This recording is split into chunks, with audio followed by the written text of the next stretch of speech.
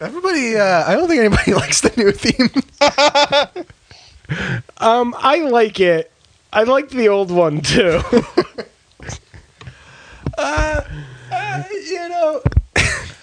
Get it? You just want the song back. It's kind of my main motivation. It's too good. Yeah. But the version that I make that's my own isn't going to be so like jock jams. It's going to be more precious and twee. I'm going to have Zoe Deschanel sing it. Guys, I was watching New Girl last night, and Zoe Deschanel, I don't get it anymore. Is the show still on the air? You've officially grown up. I think I have. Yeah. That's a college-era crush. Yeah. And Lizzie Kaplan had a short arc on that show she was on, and I'm like, ooh, Lizzie Kaplan. Yeah. I think I'm man enough for your non-childlike appearance. I was going to say, like, where is this going? Well, Zoe Deschanel... I prefer Meryl Streep. I love the intelligence in her eyes. I prefer Dame Judi Dench. So you guys are joking, and you can both burn in hell because Meryl Streep is fucking the sexiest lady in the world. Is Dame Judi Dench? I have to say, it's not recording, right? Or at least this isn't going on the pod. This is all material. Okay, fine. Modern day Kirsten Dunst is the most attractive. She's like kind of plumped up. A bit. Shit, are we recording that? And like seeing her with Jesse Plemons, they're like like a doughy couple. Oh no, it's definitely not they're going. adorable. No, Jesse Plemons is super in shape. He just has a baby face. Not based on pictures I've seen. He's like an in shape guy with a baby face. He's got you. Well, you haven't watched Fargo, the TV show. I watched the first season. The first season's not great. The second season's amazing. The third season, I don't know. That ended right when Twin Peaks: The Return came on, and I was like, "Oh, fuck, fuck Fargo." Yeah, yeah. We talked about this. I watched the first season and hated it, and and immediately afterwards, I read an interview. Is this pod banter? Yeah, leave it. Do you want to take another crack at she plumped up? Like a fucking Hebrew national fucking hot dog? No, she filled out. That's even worse somehow.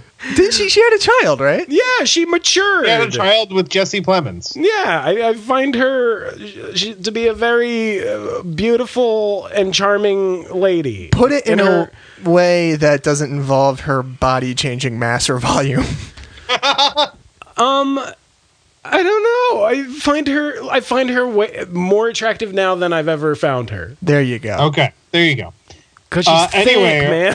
Oh, God. What? Frank, say it. Let's turn it into a weekly thing. Wait, what? Oh, so I actually want to use that on the pod, but Justin wants to skeet in Kirsten Dunst. Jesus Christ. So I actually want to use that on the pod for when we start. But I want to. It's for a different purpose. Jesus. Do you just want to have this not be on the pod? No. I say first segment done. No. I think that's we have golden. no stuff to talk about. Okay. Well, it's still staying in. How's it going, guys? Wait, we didn't say our names. Justin, Tom, Frank. We all know it. Blatlass.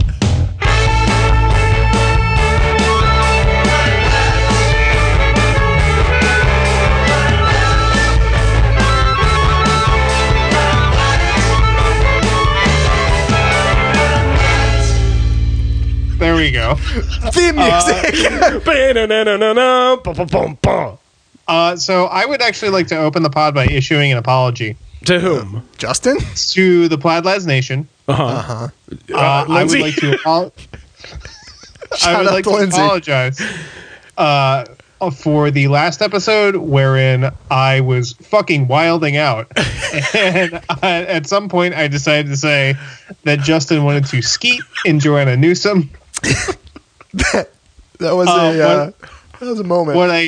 What I should have said was that Justin wanted to skeet on Joanna Newsom. Jesus Christ, Frank! What is this? Sorry. This is not you. No, it is him. Let the world know. What happened to my little baby boy? Little baby boy's all grown up. Talking about skeet. So is Justin, apparently. Oh, God. What? You off pod said that you want to get a headboard so that you stop sliding off your bed when you jerk off. I was riffing, bro. Also, I need to stop wetting down my sheets before I get in. Aren't you guys glad that we're not having, these are conversations, for context, that we used to have in public. Loudly. Yeah, now we just fucking record them and broadcast them to the public at large, time immemorial. But we used to have these conversations in front of, angry, bitter senior citizens. Yeah. I kind of wish it was that way. Do you want to... Because now they're going to die soon. Invite our parents in to watch us record live? J Baby, how you doing? Are you back on the cigs? Yeah, I've been smoking. I haven't quit yet. It's hard, guys. Is that why you're so verklempt? Yes. Well, no, because my lungs are filled with smoke, so I'm pretty pacified. I got about a half hour into quitting when I realized my life was a gaping black hole that I fill with cigarettes. And then I was like, whoa, I'll deal with this later. We're putting that problem off for another day. Yes. And I've been having a grand old time since. Did you ever smoke, Frank? Oh yeah, I smoked while I worked with you guys. Mm-hmm. That's right. I remember that now. Why did you start again? Because you started working at our branch. Yes. You were working at a different store, and you got moved to our store, and you were like, "Oh, I'm smoking again." Yeah. What did you smoke? I started smoking when I was in college, and then I stopped for a long time, and then I started working for the store that we used to work for, and the depression and anxiety set in almost immediately. And I chose the Sad Man's Easy Medicine, which were good old Marlboro Reds. How can anybody smoke those, man? I can and did. Which is, Justin has smoked more for longer than I have and did, but the amount of Marlboro Reds that I have smoked in my life mean that my lifespan is significantly shorter. Yeah, they I think an ingredient in Marlboro Reds is a cartoon box with a skull and crossbones. It definitely is. Well, that's what they look and like. Then I stopped a year into working there or whatever it was. I smoked as well. I smoked all through college, and I actually got Justin smoking. That's true. So awful person. Well, that's the thing. He's gonna die from it. It's and true. I'm just going to go on the record. I'm just going to confess to the murder now. It's your Salieri. Well, I was 18, and Jersey had just passed that law making it so you can't buy cigarettes till you're 19. Yes, it's 21 yes. now. And we had a friend who worked at a drugstore. And I had decided that I wanted to try smoking because I just started at community college, and that's what you do. Mm-hmm. So I got our friend who worked at the Rite Aid to hook us up, and took my ID. He was like, "Oh, yes, sir. Yeah. You may have as many cigarettes as you like." It's not even for alcohol. It's cigarettes. I think I bought a garbage bag of pipe tobacco, too. Yeah. So I had my cigarettes, and Justin was with me, and I went out to my car. And I lit a cigarette, and he looked at me with that mixture of repulsion and curiosity. Yeah. And he was just like, "Hey, can I have a drag off that?" Can I try that? Can I have a cigarette? Because I'm baby Justin, and this cigarette's going to make me a man. Yeah. Pretty much. And he took my cigarette, and he took a single drag, and he started coughing, and he went, "Ew, ew, icky," were his exact words. He instantly grew a beard.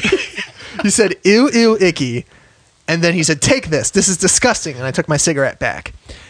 And since that day, Justin has not gone outside of a quitting attempt. Justin has not gone like an entire day without smoking. Yeah. And it's going to kill him, and it's my fault. It's 100% your fault. For I'm going to blame reference, Frank too for no reason. For reference, when we worked at the store that we worked for, when Justin would go on his lunch breaks, instead of eating, I assume you just smoked cigarettes the whole time? Yeah. Because I never saw you eating anything or going to get food or doing anything remotely involving putting nutrition into your body. No, all I need is some cigarettes. Maybe I'll get a cup of coffee. And Yeah. Anyway. If anybody's out there listening on the fence about smoking, do it. It's fun and cool. It's great. You're so grown up. You need to spend your money on something. Go off camp. And you're continuing a long, proud tradition of people being exploited to by give big you evil the things to corporations. make you feel good. So look at it this way, guys. I mean, it's only when you're young. You're only young once, and then you can quit later. Maybe. If you don't become super addicted. Yeah. So, like, Frank was able to quit. Mm-hmm. I was able to quit. Mm-hmm. Justin wasn't. So that's like a 66% chance that you'll die from smoking. So just like, roll the dice. You'll like, you know what? You're going to live forever. You're 20. Like, you'll be in the percent that doesn't get addicted. You're fine. Roll them dice, baby. Mm-hmm. Speaking of rolling the dice, can we talk about the news? Da, da, da, da, da, da, da, da. The news. Thank you for that, Justin. Thanks, Justin. Thank you, Fat Justin. Thank you, Fat Justin. Oh no, can't do that voice anymore. So, what a weird, wild, wacky world. So this week in the news, we might all die. Well, okay. Okay, I don't know anything about this, so you guys have to explain this to me. Okay, so last week or couple 2 weeks ago. 2 weeks ago now. Valentine's. There was an attack. So everybody knows Pakistan and India are not simpatico on a little place called Kashmir, the sweater country. And this is in the Himalayas. A place where there's literally nothing. It's basically just a bunch of mountains. It's mountains. It's empty mountain ranges. All right, I'll make a controversial statement. And if I'm wrong and you're from Pakistan or India, send me a letter at me, man. Let's talk about it. But I feel like this is pretty accurate. So basically, Pakistanis and Indians, there are many kinds of Indians with many different languages and ethnicities, but by and large, the kinds of Indians and the kinds of Pakistanis that live along the border between the two countries are the same people group ethnically and linguistically. It's just one group is predominantly Hindu and the other group is predominantly Muslim. And it's a great source of friction. And when India gained independence, they partitioned the Muslim majority part of that area into Pakistan, which originally included Bangladesh, but eventually Bangladesh became its own thing. And they don't like each other a lot. And even though they share so many ethnic linguistic things, they pretend like their languages are different languages when they're really not. It's a language called Hindustani, but they pretend that it's Urdu and Hindi. And they share, let it be said, centuries of history with one another before this. Yeah, but just like so many other things, when two people groups are so similar, that can be, they hate each other that much more. So they fight over Kashmir, the Himalayan region of southern Pakistan or northern India, however you want to look at it. And so they're both nuclear states. They both have developed the bomb, and they both have so we should say in terms of their nuclear armaments, they both have a very small amount of nukes, and they are low yield Hiroshima-sized bombs. Yeah. However, so their agreements on how to use them are what's problematic. So not too long ago, there was a non-state actor terrorist attack on a group of Indian military in which a bus was bombed and 40 Indian soldiers were killed. It was a non-state attack, but the Indian government's policy on nuclear weapons is they have a non-first strike agreement, meaning they will never launch an attack first. But they also have a policy wherein they reserve the right to invade with their army a country that is the source of terrorist attacks. So the Pakistanis basically have reserved the right to tactically use their nuclear arms against any invading army. So basically, the Indians will invade even though it's non-state, and the Pakistanis are willing to use their nuclear weapons first if they're invaded, which would then authorize, under Indian law, the Indians to use their nuclear arms in retaliation. So what's happened is it's been about 2 weeks since a Pakistani non-state actor blew up a bus. And by the way, when I say non-state actor, there's a gargantuan asterisk next to that. We don't a huge blinking light. Say it's basically just parentheses. Shrug. It was probably a state actor. So the thing about Pakistan is that Michael Showalter. What? Pause. A state actor. The state? Yes. An actor from the state. So Michael Ian Black or... Wait, did you say... Go on. What did you say before you choked? Did you say Joe Latrulio? You said Michael Showalter. Just go on. Okay. Anyway, so the thing about Pakistan is that it is a parliamentary system, but it's like a quote-unquote parliamentary system with a prime minister. The current prime minister is a dude named Imran Khan, who is a former super famous cricket player. But the thing about Pakistan is that it's basically just controlled by the military deep state. Mm-hmm. And the military is extraordinarily popular in Pakistan and in India. The Indians take great pride in their military. So if the Pakistani military, like Tom said, just wants to start popping off, they really don't have to answer to the government. They kind of can just do it.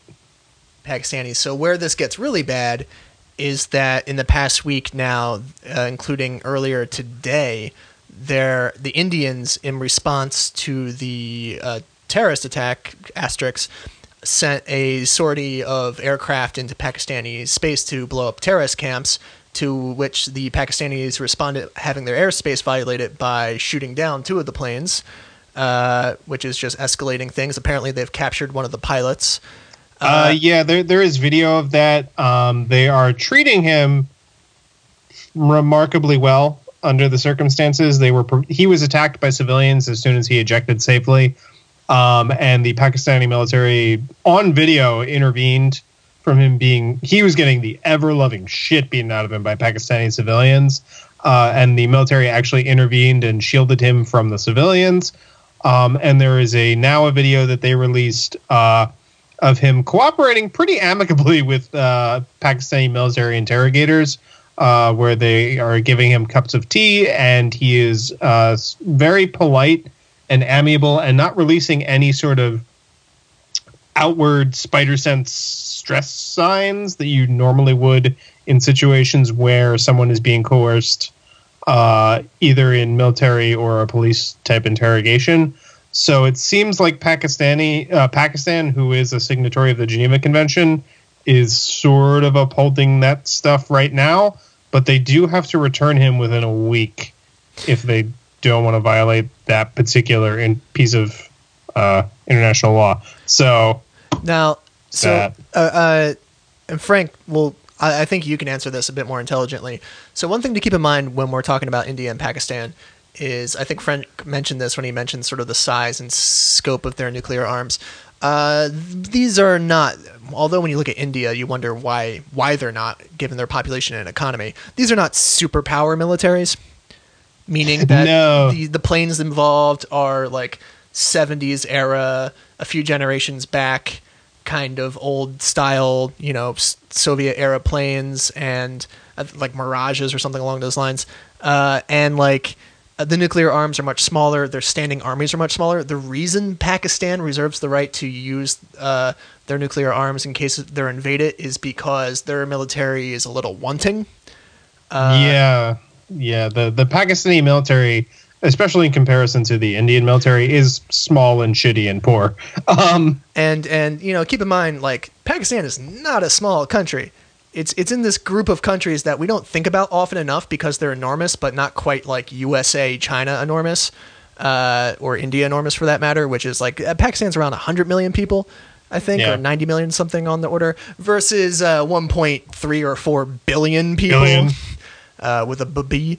But even with that many people, India's military, they don't have like stealth hypersonic jets and enough nuclear arms to eradicate life on Earth. But still, now Frank, you can answer this.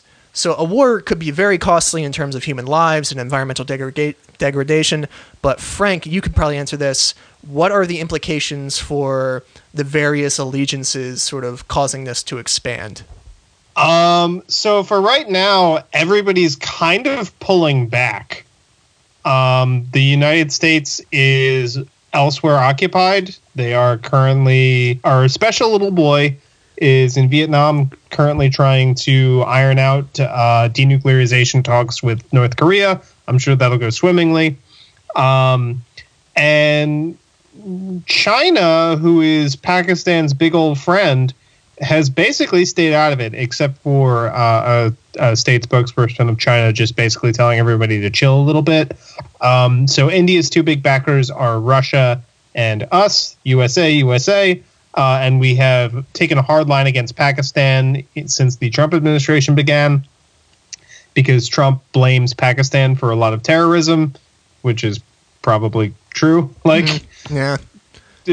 Sorry, like, he's right about some things. It doesn't mean he knew that. It means somebody told him that. So for right now, the global order is basically staying out of it, which is weird because the last two times India and Pakistan really started to go at it, it took the global order telling them to calm down for things to not happen, like things to really not start popping off. And let's keep in mind, they've had quote unquote wars before, and I think they've had wars before while they were both nuclear states. And obviously no arms were used. So we've sort of been here. I don't think either side really wants anything. This is I don't think, besides Kashmir, which, as Frank said, is basically just empty mountains where sweaters come from. It's not really that useful. It's really more, it's a pissing contest. They don't really have territorial ambitions in each other's countries. It's like the last scene in Pulp Fiction. It's Honey Bunny and Sam Jackson with guns at each other. In lighter news, a friend of the pod, director of Charade, Stanley Donen, has died. We in Pladganistan. No. Oh Christ! Salute you, sir. And then I wanted to bring up the death of comedian Brody Stevens. He was a hilarious, super positive comedian who was very open about his struggles with depression. I grew to know him through his many podcast appearances and then his stand-up. And he committed suicide on, I believe, February 22nd. And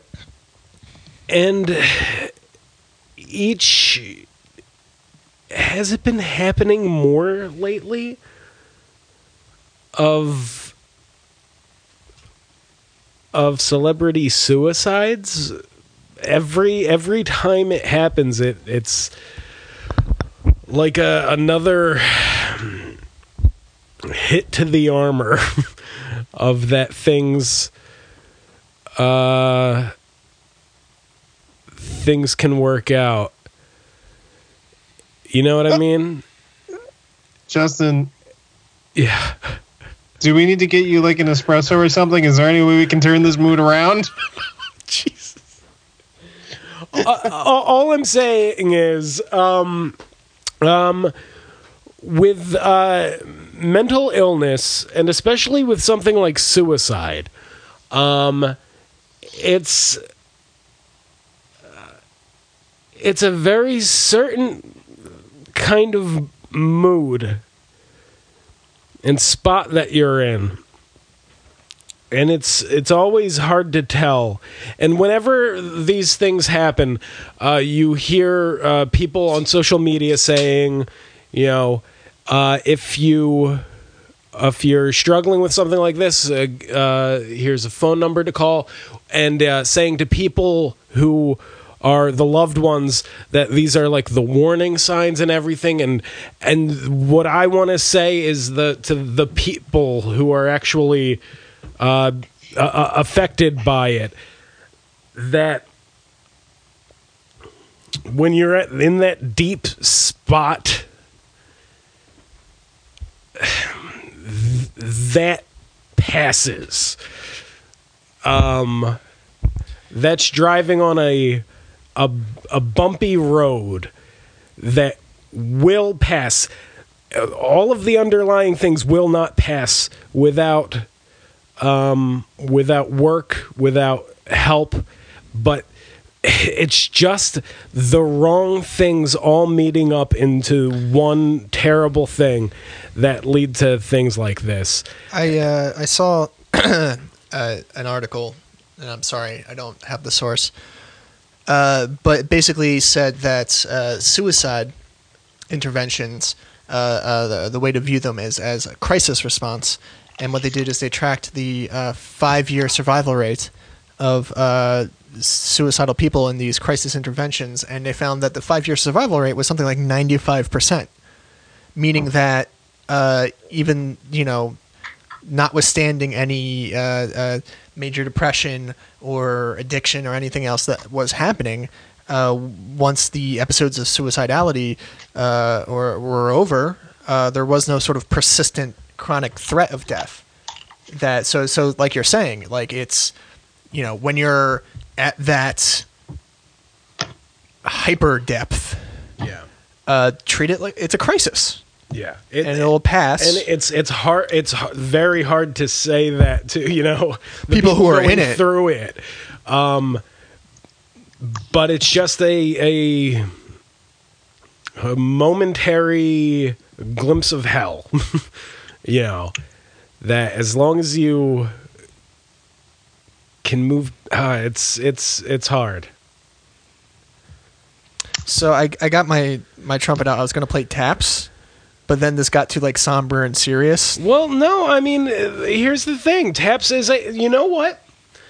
I'm glad that you bring it up, because we can acknowledge that it could have been an ironic thing. But I want to say, yes, do it unironically. All right. Oh, man, I really hope I do a good job. Let's go for it. Let's go for it. Oh, jeez. It's not... All right, hold on.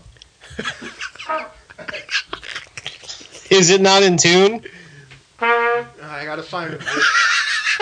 Oh, fuck.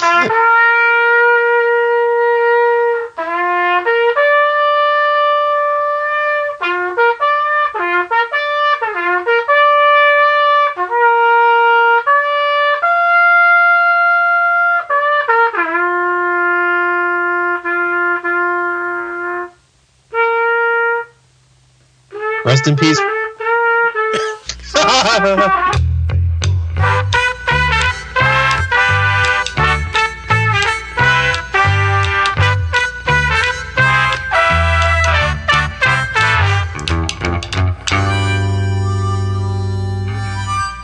I'm a high school lover, and you're You're my favorite flavor.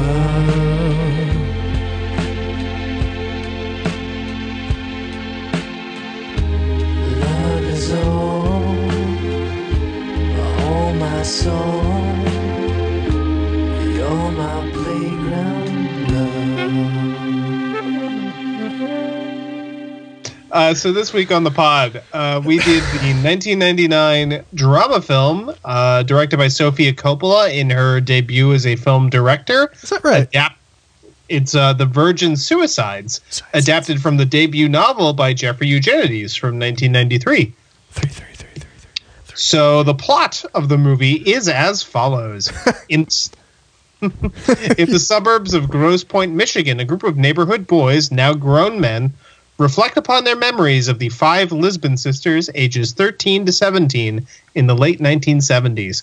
Unattainable due to their Catholic faith and overprotective parents, math teacher Ronald and his homemaker wife, the girls Therese, Mary, Bonnie, Lux, and Cecilia are an enigma that fill the boys' conversations and dreams. Narrated by Giovanni Ribisi, by the way. I don't think we find out which kid he is. I always assumed he was the tall kid. Yeah, I figured so too. I thought he was the little guy. I can see that too. During the summer, the youngest sister, Cecilia, slits her wrist in a bathtub but survives. Her therapist is played by Danny DeVito, which is hilarious. Yeah, he is. After her parents allow her sisters to throw a chaperoned basement party intended to make her feel better, she excuses herself and jumps out of her second-story bedroom window, dying when she is impaled on the iron fence below. Pretty great.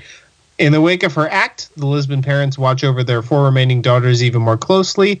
This further isolates the family from the community and heightens the air of mystery surrounding the girls to the neighborhood boys in particular.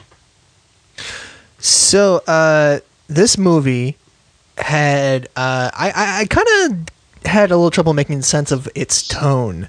Mm-hmm. And I didn't realize, I was confused by the credits when it said it was written, directed by Sofia Coppola, but it totally felt like an adaptation of a piece of literature, Yes. a novel or a short story. So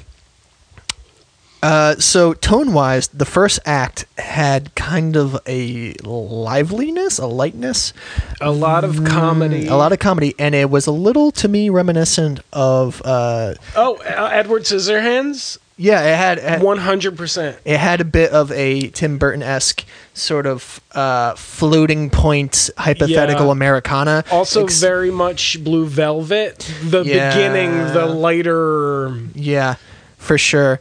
And the way it was treating the serious topic of suicide and her eventual actual death, like I kind of, I assumed that she was dead initially when I was watching it, and then she survived. And I was just like, oh, are these going to be actual suicides? And then, like, when she died, I thought about the movie's title, that, like, oh, she's a virgin, so, like, only the sisters who are virgins by the end will kill themselves. And it's just like, so I was kind of surprised that the movie had it in it to kill them all.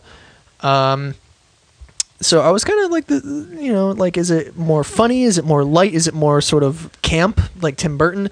Or is it more sort of, like, profound stuff? Well, I mean, that's the question of the tone. I don't want to get to it fully yet. I'll get to it a little later of my thoughts on the. But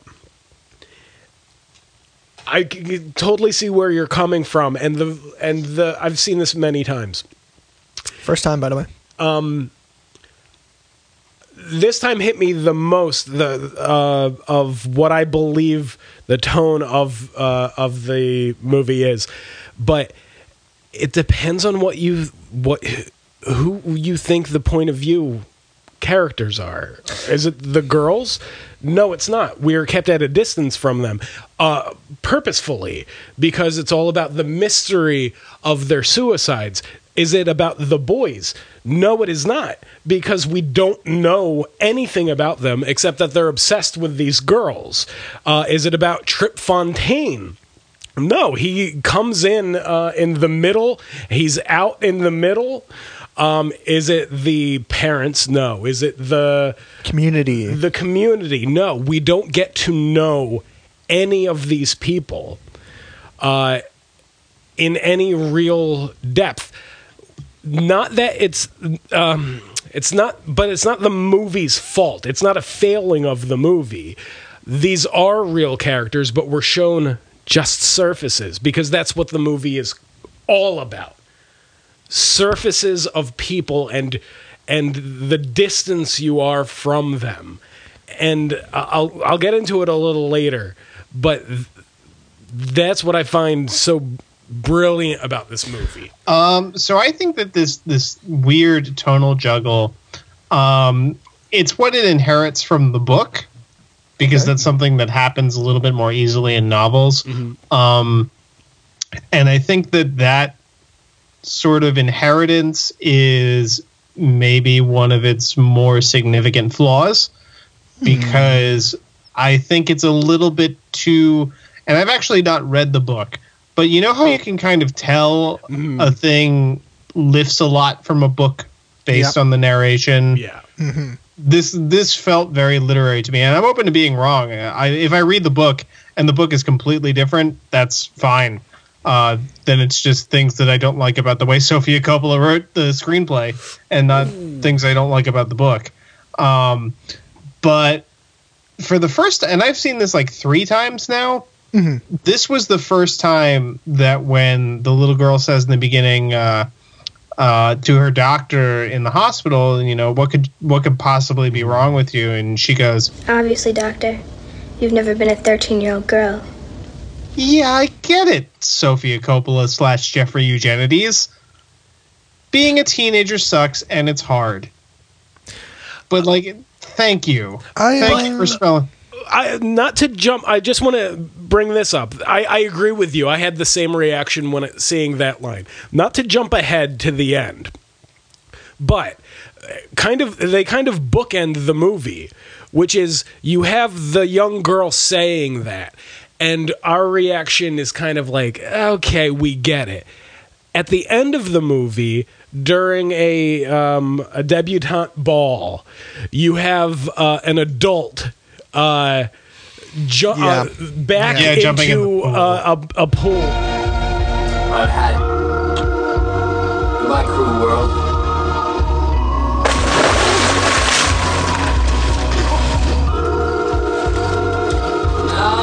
No.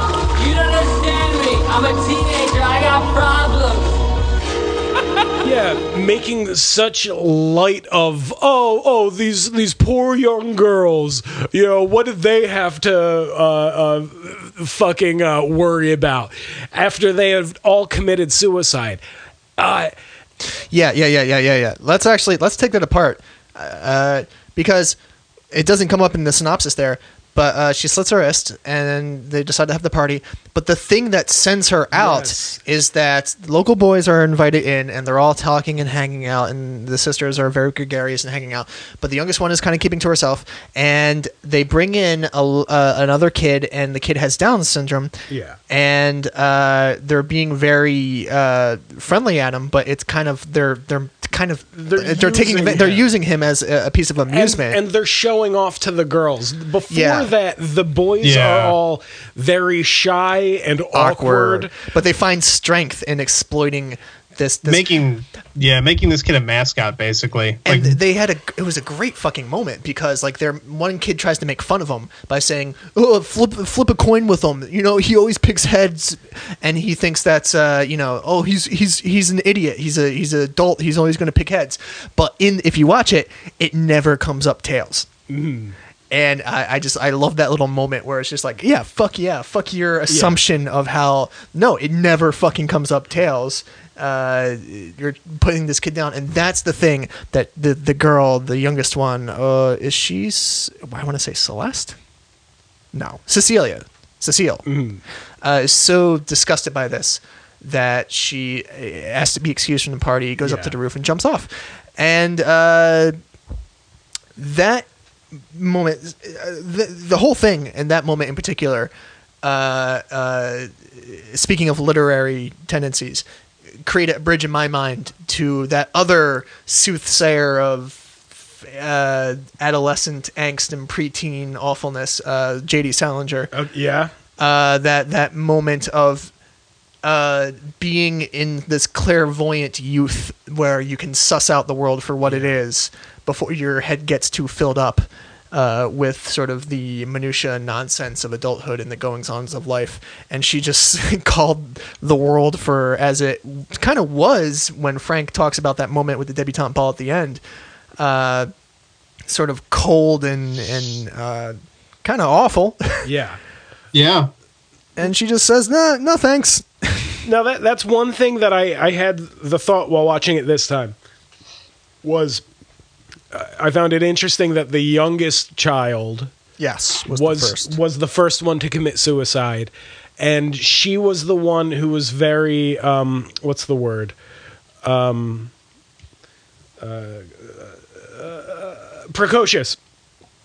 You later on, you see the kids, the boys reading her diary, and just skipping over the pages and pages of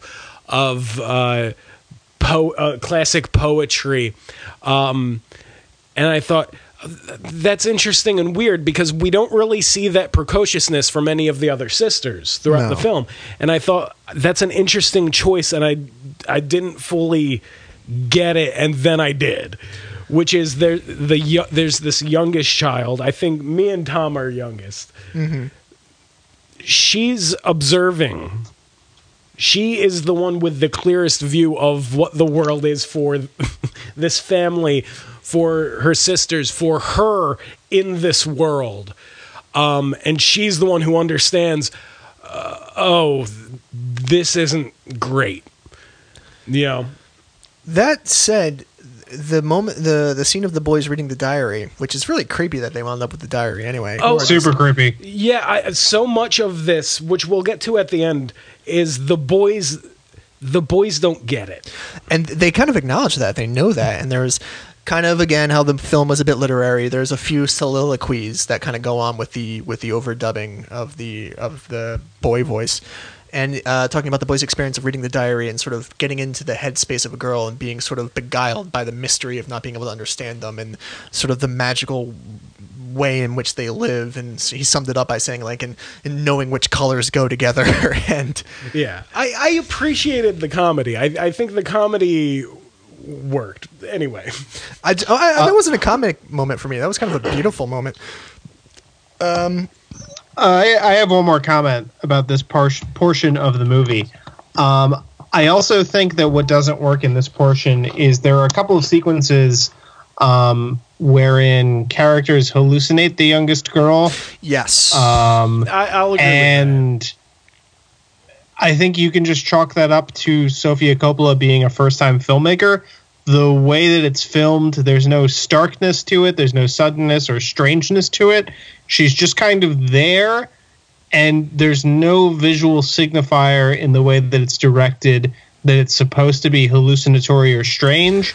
She's just kind of hanging out. I was okay with that. I was okay with it. I think Frank. I kind of think that works towards the purpose of the film, though, which I'll get to at the end. There's a sleepy dreaminess to adolescence that, tone-wise, this film did a very good...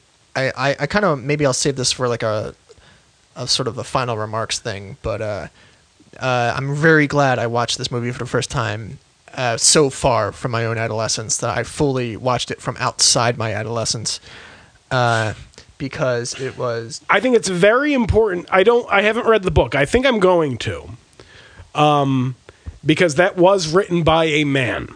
It's very important that I think that this film was directed by a woman. That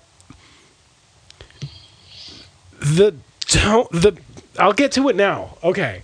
The point of view of the film is not the boys, is not the sisters, it is not the community.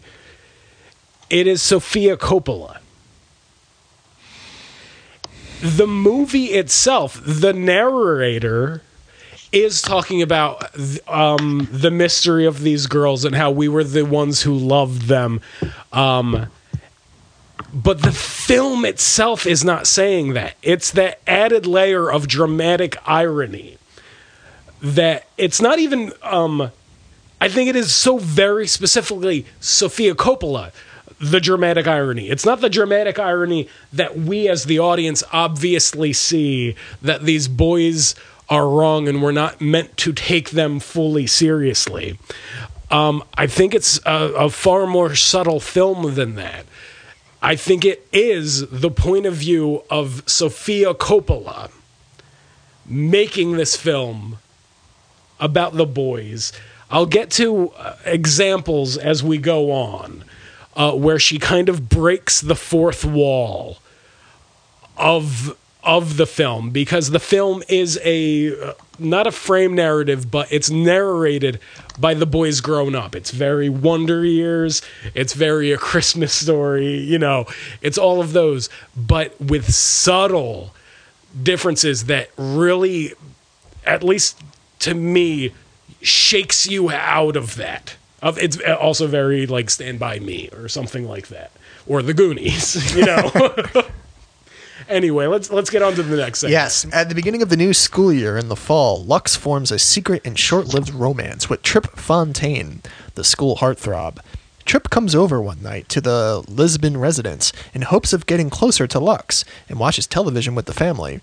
Trip persuades Mr. Lisbon to allow him to take Lux to the homecoming dance by promising to provide dates for the other sisters. After winning the king and queen, Trip persuades Lux to ditch the group and have sex on the football field. Afterwards, Lux falls asleep and Trip abandons her. At dawn, Lux wakes up alone and has to take a cab of a taxi variety home. What do we think, guys? This is a sad sequence. It's a good portion of the movie too. Yeah. It is. It's a really short synopsis. Like the build-up is really long. Trip's the hottest boy in school. All the girls want him. Even some of the adults want him. It's a little creepy. It's a little creepy, but it's hilarious. It's hilarious. It's pretty good, and Josh Hartnett is great. Yes. Perfect. And then he disappeared Josh forever. Hartnett's goddamn delightful. Yeah. He is. He's. We'll get to it. Anyway. No, we won't. So he's super attractive. All the girls want him, but he doesn't want any of them. He wants Lux. He wants what he can't have. He has them. Much like Justin Tortora, he wants Kirsten Dunst. Jesus Christ. 36-year-old. 36-year-old Kirsten Dunst. Not in this movie, Kirsten Dunst. Jesus. No, but he gets around. He's a cat. He's a Exactly. So he's a magic man, as the Heart song says in the soundtrack. A little on the nose, the Heart in this movie. There are two Heart songs that they do. Yeah, but when talking about like tone and stuff, when the movie, I think this is a great film. I'm just gonna say that now. When it goes on the nose, it needs to go on the nose. You know what I mean? Anyway. I agree with that. So he wants the girl he can't have because she's the only one he can't get a reading on. And he, pursues her. And there's a scene where they're in an assembly watching a film and he comes in and he flirts with her and he asks her out. And she, I suppose, acquiesces. And I loved watching this scene, this long shot of Kirsten Dunst, because she had this oh-so-coy kind of smile that was throughout everything, all of her interactions, but especially her interactions with boys, because she was an adolescent and she was a bit, enthralled with all of that. And she had another crush earlier and would write in felt pen onto her underwear the name of the object of her crush. So she's sitting there and she's facing forward at the presentation as Josh Hartnett and Trip Fontaine makes his moves, and she smiles that coy smile and agrees to go out with them. But immediately after sort of the wave of joy wears off her face in the flirtatious conversation, there's this like emptiness that comes over her. And I think it's a wonderful subtlety of Kirsten Dunst's performance. Yeah. Speaking of subtlety, I think this is a good moment to talk about the performances in the film. It's a goddamn shame that he's a right-wing crazy man. James Woods. But James Woods, he's amazing. Is amazing in this. Kathleen great. Turner is amazing in this. Even though very much at the beginning, the youngest daughter was heavily involved. She was fucking great. Kirsten Dunst is obviously the focus of the film, and she's great. But all of the sisters are amazing in this, in their slight differences, in their similarities as a family unit. But here's something I wanted to talk about, which I appreciate about the film, is that as parents, as strict parents, James Woods and Kathleen Turner, they take a turn later on. They do seem strict, but not insanely so. Not over the top throughout most of the film. Which makes this movie so interesting. It's not it fully is a mystery until towards the end. I want to make a comparison. So I want to compare this film to the film Carrie. Yes. And there's a notable difference. So in both films, you have a highly Christian conservative mother who is in charge of an adolescent female, trying to protect her from sort of the wicked world and sexuality, and sort of the measure of failure is sort of them becoming, is basically them having sex, them becoming involved in sexuality and worldliness. And whereas in Carrie, the father is absent. And we are to believe that Carrie is the product of sort of a unsavory tryst between the mother and the father, who then isn't around. In this film, the father is present, but we see him to be totally ineffectual. Yeah. He is completely. He's this laughable stereotype watching the game when the priest comes over to talk to everyone, and he's completely enamored with the game and his beer. But then there's this interesting dynamic where he seems to be the more permissive one as Josh Hartnett, Trip Fontaine, launches his plan to take all the girls to homecoming. And he's the one who seems to be on board, and the mother's the one who needs to be convinced. And I think that's interesting. But that's very important that the mother is fairly easily convinced. You know what I mean? That it's not this cartoonish thing, whereas Carrie was an allegory. This is almost a kind of emotionally distant and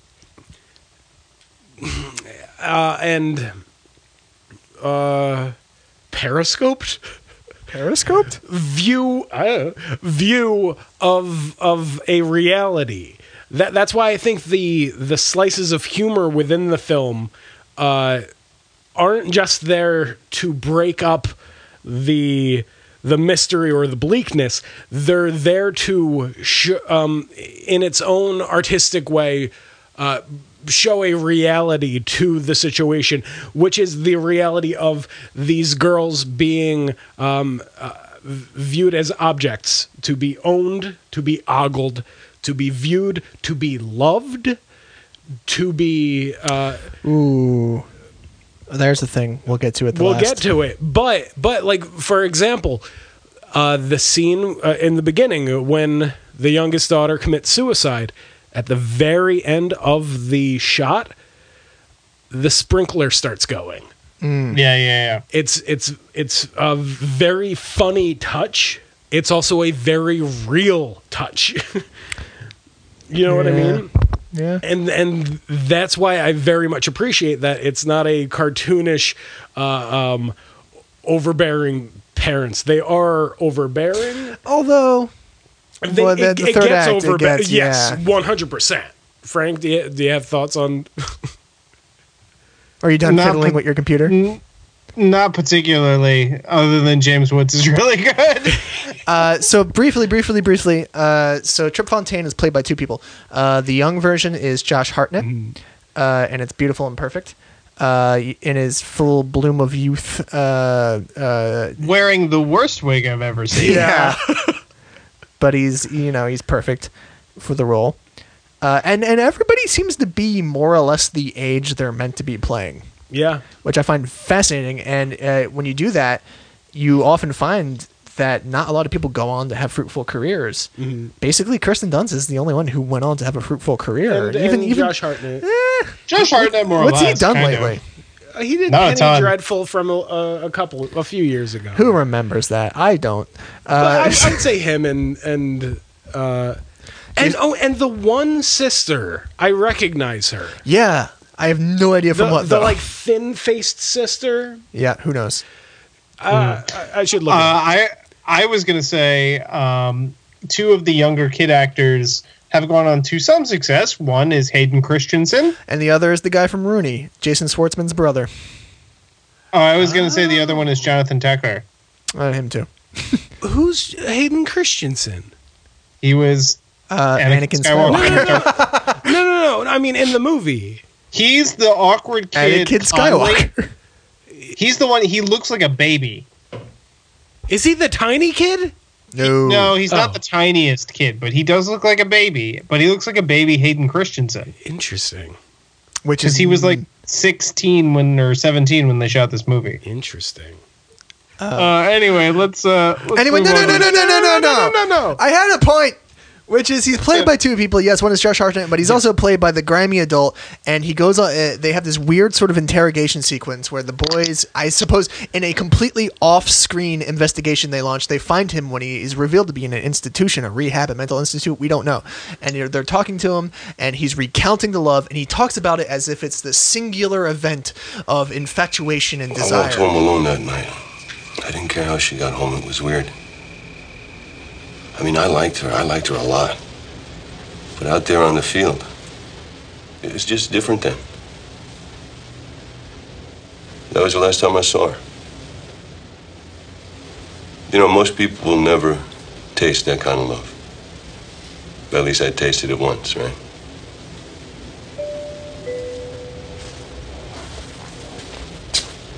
It's time for your 6 o'clock group meeting. But the moment he it's done, it's over. He literally leaves her in the middle of a fucking field in the open. Which that scene is my key to the understanding of this film in this viewing, which is I don't believe that the kids went to interview interested parties later on to make this documentary. I believe that is Sofia Coppola. The rest of the film, I can see all of the narration of the older children being directly from the novel. You know, makes total sense. It feels like it. I would be very surprised if that was in the novel, that interviewing of the older Trip Fontaine, because that feels so much like a Sofia Coppola edition, which breaks you out. It's weird. There are two moments that most of the film is just narrated by one of the adult children, except for two moments, which is after the youngest sister commits suicide.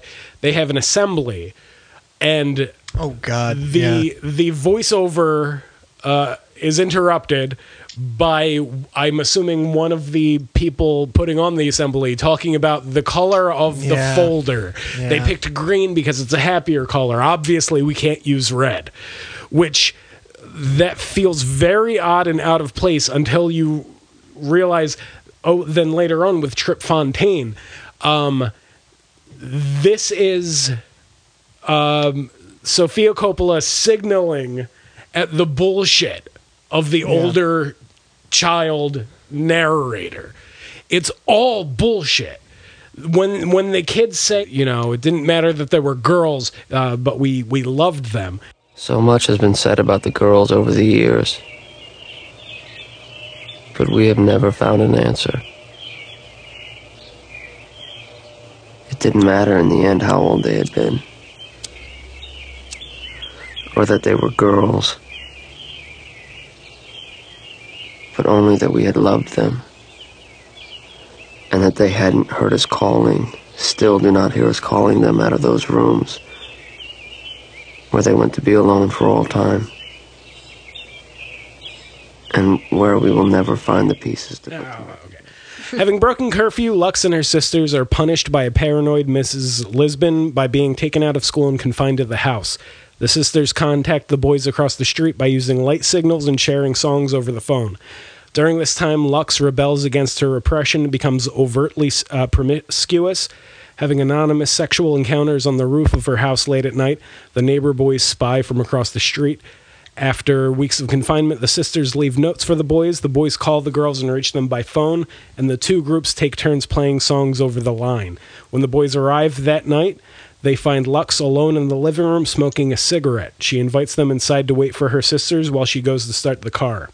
Curious, the boys wander into the basement after hearing a noise and discover Bonnie's body hanging from the ceiling rafters. Horrified, they rush back upstairs only to stumble upon the body of Mary in the kitchen. The boys realize that the girls had all killed themselves in an apparent suicide pact. Devastated by the suicides, Mr. and Mrs. Lisbon leave the neighborhood. Mr. Lisbon has a friend clean out the house and sell off the family belongings in a yard sale. Whatever did not sell was put in the trash, including the family photos, which the neighborhood boys collect as mementos. The house is sold to a young couple from the Boston area. The adults in the community go about their lives as if nothing happened. The men acknowledge that they had loved the girls and that they will never know why the sisters took their lives. So this is kind of the best scene in the movie for me, because it's the only scene that approaches what I feel like this film should be, which is when the littlest one is saying, oh, these girls, I wish I could just feel them up once. And there's a creaking noise and the toes of a hanging corpse just sort of gently push into the frame and push into his face. Like, that's a moment of sort of shock and mystery and strangeness that this movie sort of could have evoked a little bit more often. I think the better version of this movie was made like 20-something years prior in Australia, and it's a film called Picnic at Hanging Rock. It is a film that is similarly about... We'll get to it. We'll get to it. We're going to watch it someday. It's on my list. It is a film that is about virginal young girls who, on an excursion into the outback of Australia, one day disappear. And the mystery of the film is, where did they go? What happened to them? Were they just swallowed up by the outback? Much better movie, much creepier movie, much eerier movie, and had, I think, a little bit more to say about sort of the mysteries of the way teenage girls are treated in society, particularly Western societies. Crikey. Did they hire Crocodile Dundee? Yes, they did. Them on the walkabout. Christ. For context, Tom giggled to himself for a second, and I was like, he's going to do the Crocodile Dundee thing. I can't help myself. Now, Frank, you can't bring up a movie that none of us have saw because we can't refute you. You fucking piece of shit. I can't fully put my finger on what this film is about. It reminds me of Me and Earl and the Dying Girl, which is a film... Jesus Christ. It is shitty and bad. No, it's a good film and you're a dumb bitch. It's a movie that is about a very specific point of view that you don't get to see. Oh my God, I quit this podcast. I'm sorry, I couldn't. Frank was... That was hilarious, and Frank was laughing off mic. Jesus. And it was cracking me up. All right, I made my point. You guys talk about this movie. I think we're done. No! Good movie, Sofia Coppola. Jesus okay. Christ. Okay, no. All right, so Fucking Christ. Anyway, so this movie is not subreddit. I'm 14 and this is deep. However, when I think of Sofia Coppola and I think of this movie and I think of not Train Spotting. Jesus, Lost in Translation. She's Danny Boyle. Who knew? I don't think I'm 14. This is deep. I think I'm 19 and this is deep. Which, just like the age of 19, is over the end zone line of adulthood. So there is some profundity here, but I think there's a little bit of I don't even know what to call it, but just sort of the enthusiasm for profundity in youth. Here's what I appreciate about Sofia Coppola. One, I think she's a better filmmaker than her father.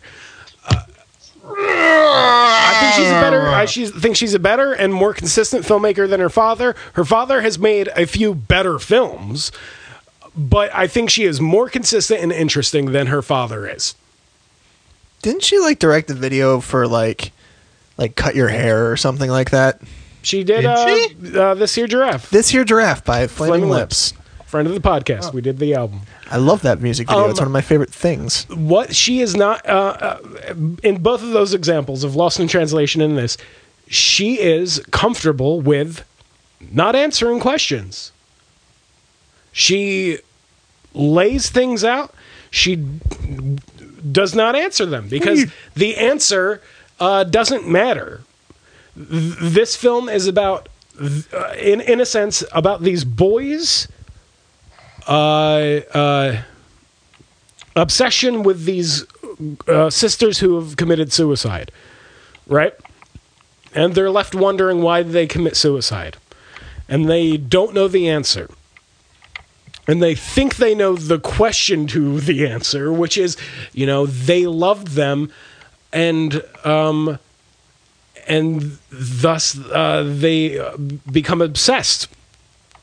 I'm glad I'm glad that I never watched it as an adolescent and thus developed any sort of sentimental attachment to it, because I think it kind of has a sugary sweet sort of smack, like Salinger-esque. Yeah, I don't know what to call what I'm saying, but yeah, I'm 19 and this is deep, kind of yeah, you're right. This is a little interesting and deep, but words fail or I fail. Okay, so 10 out of 10 would recommend. Film Dogtooth, which I think is more along the lines of what you wanted this movie to be, Frank, but that's not what the movie is, and not what the movie ever intended to be. Apocalypse Now sucks. Dogtooth, better movie, by the way. Different movie. This is a complete. I like this movie a lot. Actually, I'm just being a ding dong. This is a very complex and subtle film about not what it's presenting to you. Eat shit, everyone. A cripple walks amongst you, all you tired human beings. He's got all the things a cripple has, not two working arms and legs. And vital parts fall from his system and dissolve in Scottish rain. Vitally, he doesn't miss him, he's too fucked up to care. Was that you in front of me? Coming back for even more, exactly the same. Well, you must be a masochist. Now, what we actually did on the pod this week is Midnight Organ Fight by the band Frightened Rabbit, the second studio album by the Scottish indie rock band, recorded in 2007, split transatlantically between recording in Bridgeport, Connecticut and Glasgow, Scotland. And it's 48 minutes long, and it was produced by Peter Caddis. And it had 3 singles: Heads Roll Off, Fast Blood, and I Feel Better / The Twist. Take it away. Now, Frank, you start us out. Yeah, this is a great album that I came to around college. It's a really sort of emotionally raw and sad album, and it's made doubly sad by the fact that the lead singer, Scott Hutchinson, threw himself off of a bridge in Glasgow last year in 2018 and committed suicide, which is something that's covered a lot on this album and the other Frightened Rabbit albums. And this episode, apparently. Yeah, and this episode, apparently. But it's just sort of like emotionally raw, jangly guitar indie rock that, if I'm feeling some kind of particular mood, still kind of gets me back in that college mindset. I don't think I will ever, because everybody moves on from something, and I don't think I will ever fully connect with the time and the place that this album was ever again. But when I do listen to it, it does bring me back to that time and place in ways that I find very galvanizing and cool. So I want to say, my heart goes out to everybody involved in the band for Scott Hutchinson's suicide, and everybody who was a fan of the music and that it connects to. And we all connect to different music. It means different things to us. That being said, I fucking hated this album, and I was cringing the entire time. This is my least favorite kind of music, and I think it is possibly, I'm working on the theory that it is harmful. I am going to kill you, Tom, with a stone. Now, Justin prepped me on this earlier, and I think he was going to do something more amicable, but I think that went out the window as we taped this episode. Okay. Oh, there are so many. Going back to a previous episode when we did Neutral Milk Hotels in the aeroplane over the sea, and I presciently said that fuck all of the music that try to do this. This doesn't try to do that. Oh my god, it so fucking does. Doesn't. In the most basic fucking ways. In the mommy and daddy stuff. in the ways of using in the ways that Sofia Coppola made a film that was sort of not like her better filmmakers that came before her, and tried to make the sort of baby steps version of that. Like Is her that father, who did Dracula with Keanu Reeves and One from the Fucking Heart.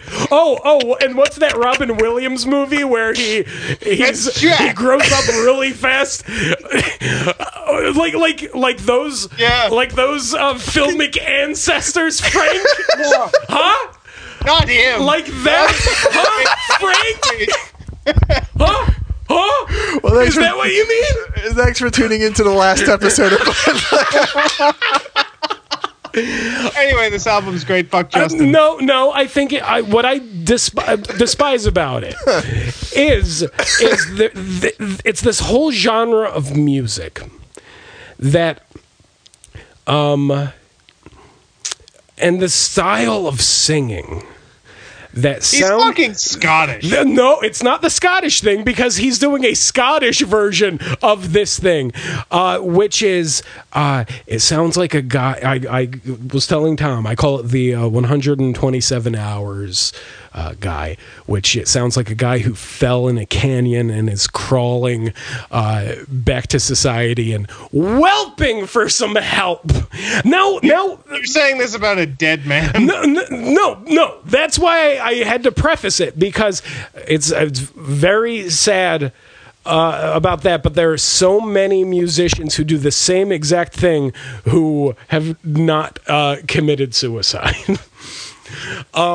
And back to the Neutral Milk Hotel thing, using violent imagery for sexual lyricism, But in this, it's so less poetic. The difference between this and that is it's so fucking internal. Is it raw in a way that makes you uncomfortable? It's raw in a way that makes me fucking cringe. Is it raw in a way that makes you uncomfortable and you don't like confronting that about somebody being sort of personal about themselves and not dressing it up in sort of weird archness like in Neutral Milk Hotel? No. It's when an entire genre of music creates music that I don't see how you can listen to any of these songs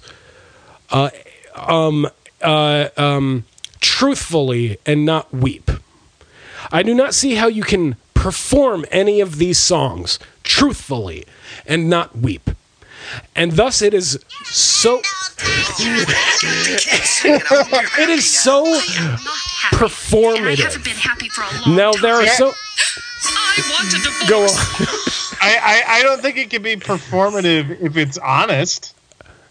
Oh, it 100% can be. When you make an entire career out of raw, emotional, honest breakup songs, if that is your bag, That's not the whole band, though. That's not the whole discography.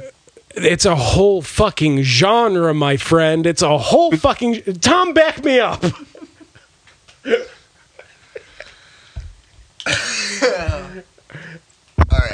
All right, okay. I gotta say, I was prepared to play nice, but you threw down the gauntlet, my friend. I gotta say, this kind of music is not my bag. I was really searching for that Simpsons clip, so I wasn't listening so much to what Justin was saying. But okay, so they're hard to find on YouTube. I remember him saying something. Okay, so I disagree with sort of the larger societal implications of the existence of music like this, but I also I'm going to deflect by saying this. So there's an interesting Venn diagram that exists for Tom. And the Venn diagram has people who like Neutral Milk Hotel, people who like this record, and people who don't like either. And Justin is in the likes Neutral Milk Hotel but doesn't like this. Frank's in the likes both. And I'm in the likes neither. That's all. The Neutral Milk Hotel album was about something.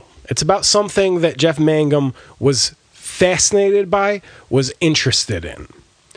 It is a very cerebral album while also full of raw emotion. This album is full of raw emotion about a heavy breakup. Which is why people like it and relate to it. Which is why people like it and relate to it. Yes. However.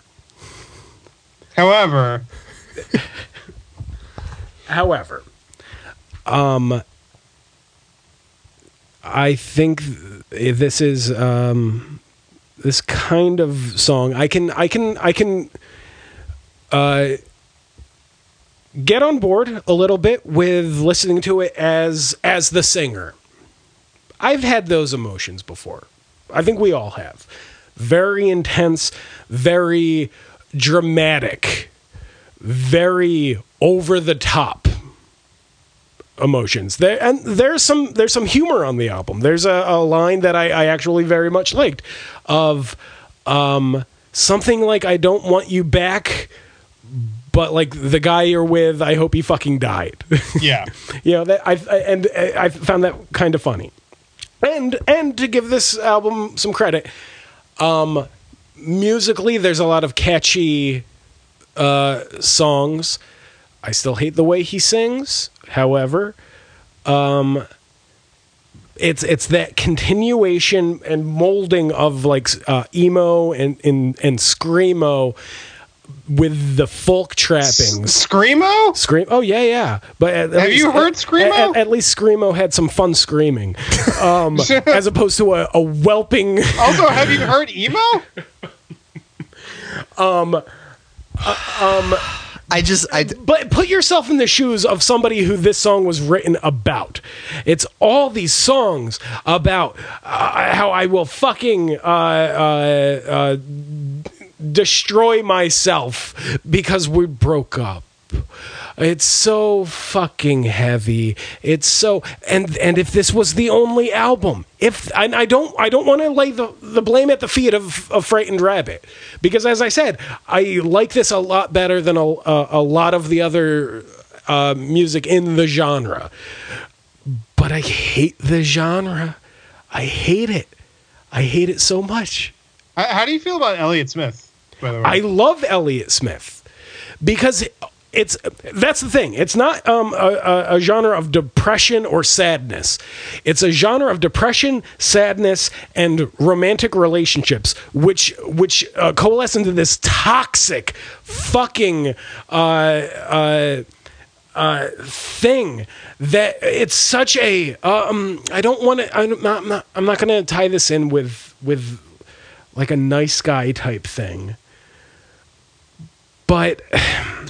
It's a different kind of guy. It's the sensitive bro. So, I'm in a weird spot here. I'm in a weird spot here because the game plan, and I'm sorry, Frank. I'm a little sorry, and I have a bit more of a relativist view of things. But I was coming into this worried that Tom was going to tear it apart. I mean. Okay, so the cat's out of the bag. I'm not a fan. I'm not sure if I'm on board with the verbosity of Justin's critique. And like I said, I'm a bit more relativistic about it. I definitely recognize that in a lot of my peers, Plaid Lab peers, and one thing, like I caught a music video from this record, and they looked like me. You know what I mean? They even as musicians, they had similar tasting gear, but sort of like they were doing something following an impulse that I would never have as a musician, and that I don't have when I'm a consumer of music. But yet, it's one that I recognize in so many of my peers as a musician and as a Plaid Lad. Obviously, Frank for liking this, and this record seems well loved, and so many. And I don't. There's an effusiveness to it, emotionally, and a rawness, a directness, like plugging your iPhone charger, like cutting the cord of your iPhone charger, splicing the cables and plugging them into an outlet. no charging brick type. And maybe you are right. Maybe it is like a detachment thing, but I prefer when emotions are sort of channeled through a. Art.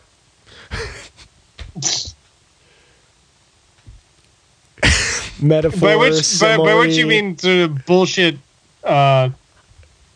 performative construction meant to hide people's emotions. I've been drinking a lot of tea recently. And beer more recently. more beer than tea. I've been drinking a lot of tea, and I like a sweet cup of tea, so I'll put a teaspoon of sugar in. And now one day I forgot that I had put the sugar in, so I put another teaspoon in, and when I tasted it, it had way too much sugar. And it tasted disgusting. Now we think sugar is a sweet thing. It's a nice thing to consume, but when you have too much of it, it becomes disgusting and repulsive to Justin. Go on, Frank, or Tom. I don't know what was the sugar in that metaphor, but we're getting below 10% here, so we might need to. Yeah, I don't know what meter are you referring to, the battery or your patience? Frank, I love you. I didn't think we would get to this point until we talked about the Pixies. When we talk about the Pixies, the shoe's on the other foot. I haven't been picking music things because I've been a little afraid of this of being the Frank in that scenario, of having picked something. But now I feel like I have to kind of like put something. I have to put a sacred cow of mine on the chopping block and kind of eat shit. So I'm gonna have to like contribute more suggestions because it doesn't feel fair that something obviously that Frank really loves. This was not my suggestion. This was yours, Justin. No, it wasn't. I've never heard of this in my life. It was yours. Was it mine? Yeah. Really? 100%. What a delightful mystery if this was just a random record. This was an anti-parent trap. Yeah. Fuck this album. The Proclaimers are better. No, they're not. Yes, they are. Oh! 500 miles and wood. What's the other song? Over and done with it. It's over and done with. It's over and done with it. Over and done with.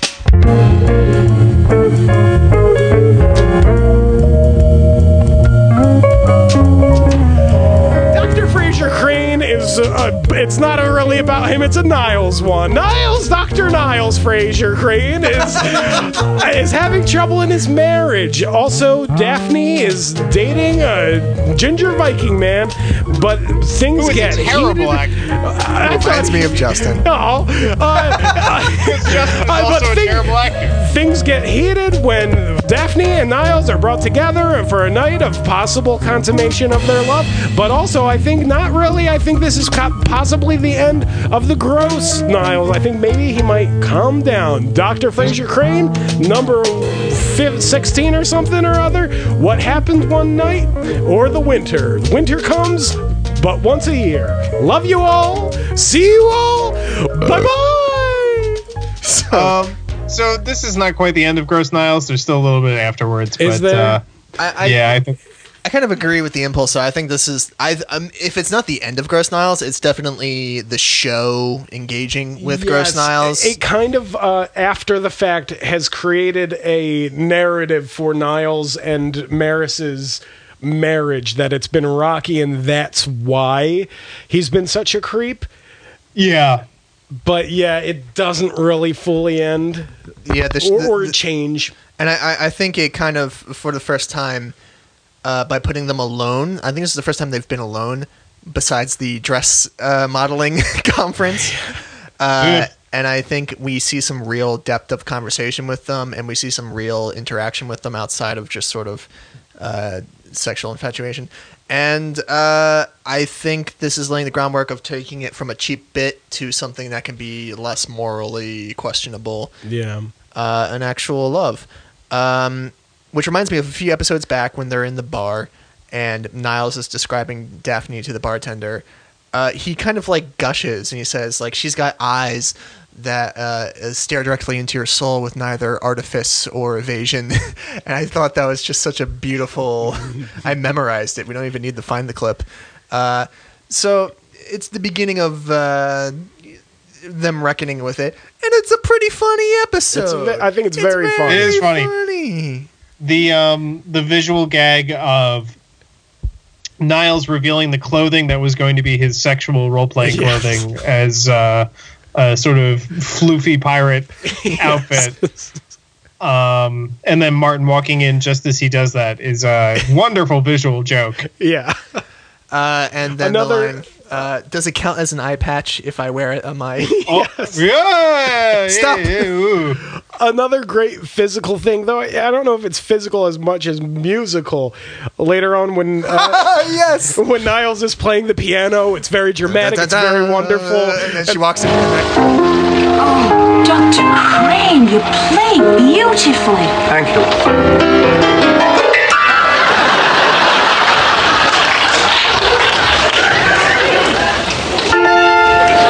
So fucking good.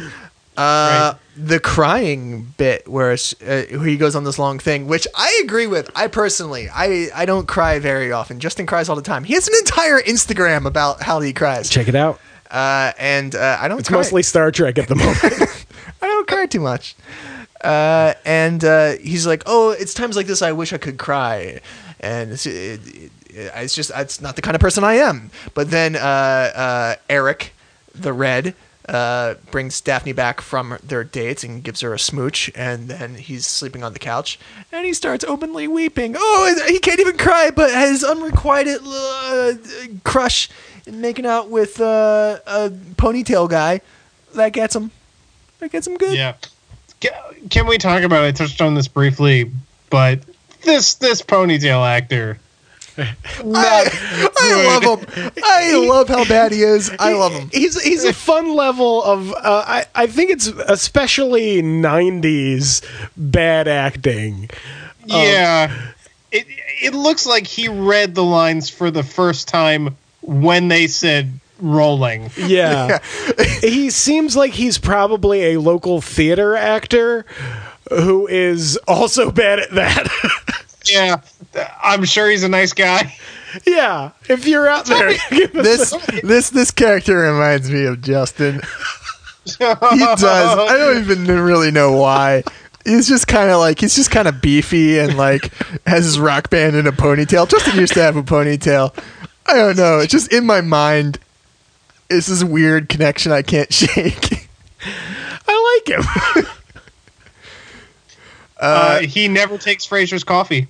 Yeah, he never takes his order. Fuck that shit. He's too busy flirting with Daphne. That flirting was very odd and aggressive. Very. But admirable. Like, but coming from both ends, so it's like it's not weird in that sense, but it's like how did they have this on TV? Yeah, how did they come up with that many food metaphors, like coffee metaphors, and also put it had a great zinger. I think he says, "Do you like cum in your coffee?" 2 pounds of the Kenya blend. You remembered. Hard to forget. Excuse me, you haven't taken my order yet. Most people find that blend too intense. Not me. I like something that holds its body on my tongue. Excuse me, we seem to have spilled something here. If you could just... I don't suppose you'd be interested in something robust if it didn't come on too strong. Oh, if it was a little bit sweet, I might take a liking to it. Would you like to step over to the counter and try my special blend? I'd love to. Oh, nothing for me, thanks. Yeah. And Niles very hilariously spills his coffee at the moment. Which I would too, because that's gross. Yeah. There was a great zinger. He's a musician in the grunge rock movement of the 90s happening in Seattle. Good on you, Frasier, for catching on to that. Justin, was this the grunge kid? No, it's not the grunge kid. The grunge kid works for Elliott Bay Towers and helps them move some stuff. He's got like a leather jacket and ripped jeans. His name is Leroy. He has a surfboard. No, that's much later. He's Poochie from The Simpsons. No, Poochie comes much later. So that's Poochie is Cam Jansen. What? Cam Jansen. That's a child character. Anyway, Fraser Crane. Anyway, some great zingers. I've been trying to say this for a while. Eric, the Red, breaks up with Daphne, and she says, "Oh, he said he needed to focus on his music. Oh, I knew he was lying. I've heard his music." That's going to be a clip, so don't worry about it. It's very good Australian. It's a good line. Noi. Funny episode. It's a funny episode. I like they're talking about his glockenspiel's working. That's a good one. After she says it towards the end, there's a very long pause, like so long that you think, oh, that's the joke, that's fully the joke, and then Niall says, oh, the clock. Which is such amazing smart comic timing. Also, we see a moment where Niles gets a hold of himself. Yes, and I appreciate that it's showing some where Niles is getting some character growth and some depth. Because Niles is probably my favorite character on the show. Yeah. And probably the best character. Yeah. And he definitely changed the most. And just that moment of realization where he catches himself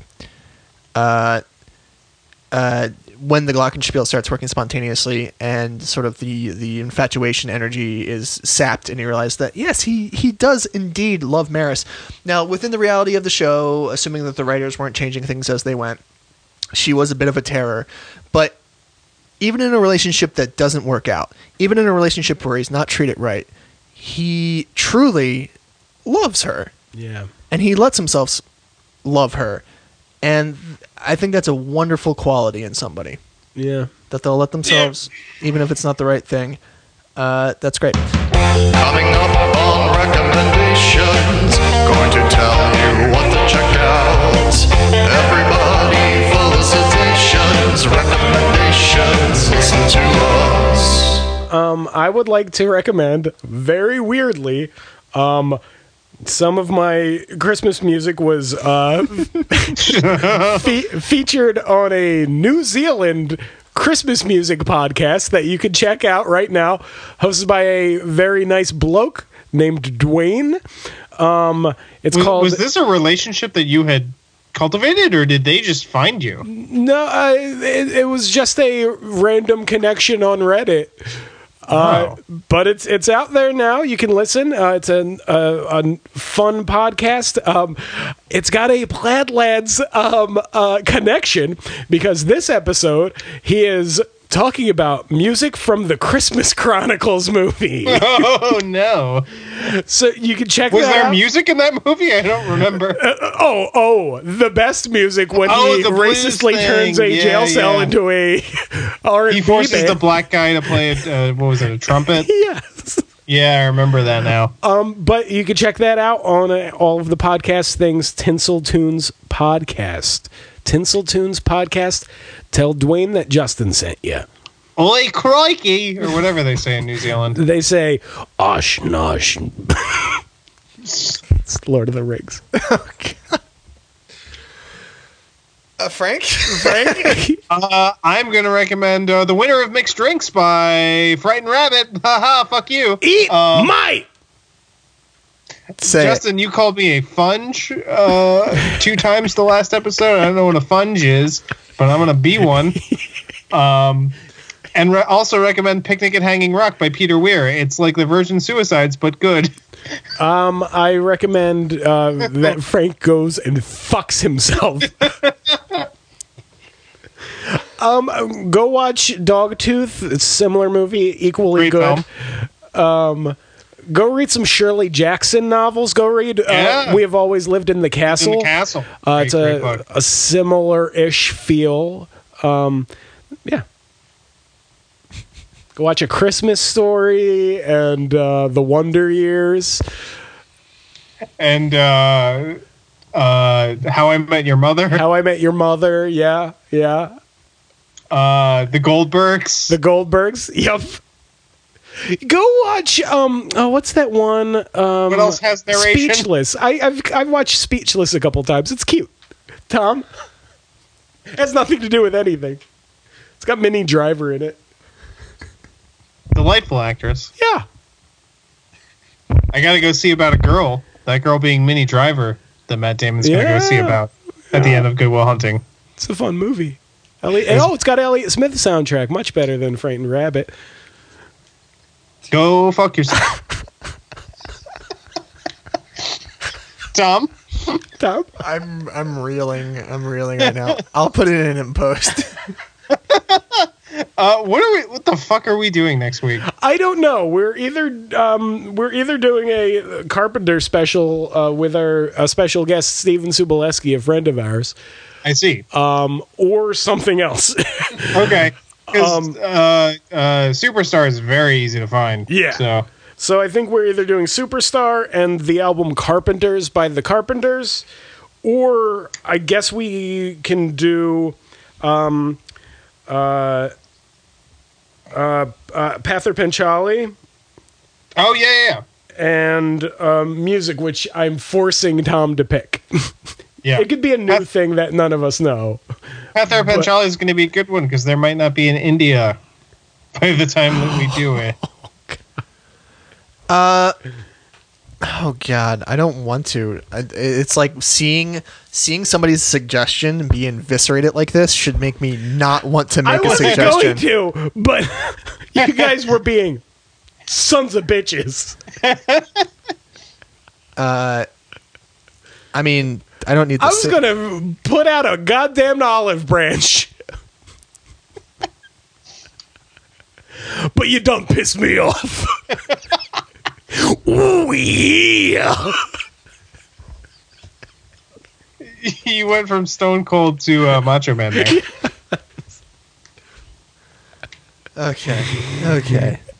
Okay. Goodbye. That was a fun episode. That was a fun episode. I think that was a very great episode. That might be the episode that's too angry to be released. Glad Lads is available on Apple Podcasts and the Google Play Store. At Glad Lads Pod on Instagram and Twitter. Email us at gladladspod@gmail.com. Justin's band is at Welcome to Wonderballs on Instagram and welcometowonderballs.bandcamp.com. Also, at Some Things That Made Me Cry on Instagram. Tom's band is Elbow8, elbow8.bandcamp.com and at elbow8band on Instagram. Music by Tom Donahue, who also engineers, mixes and edits the show. Please leave us a rating anywhere you can on the internet or maybe a public bathroom stall. Goodbye.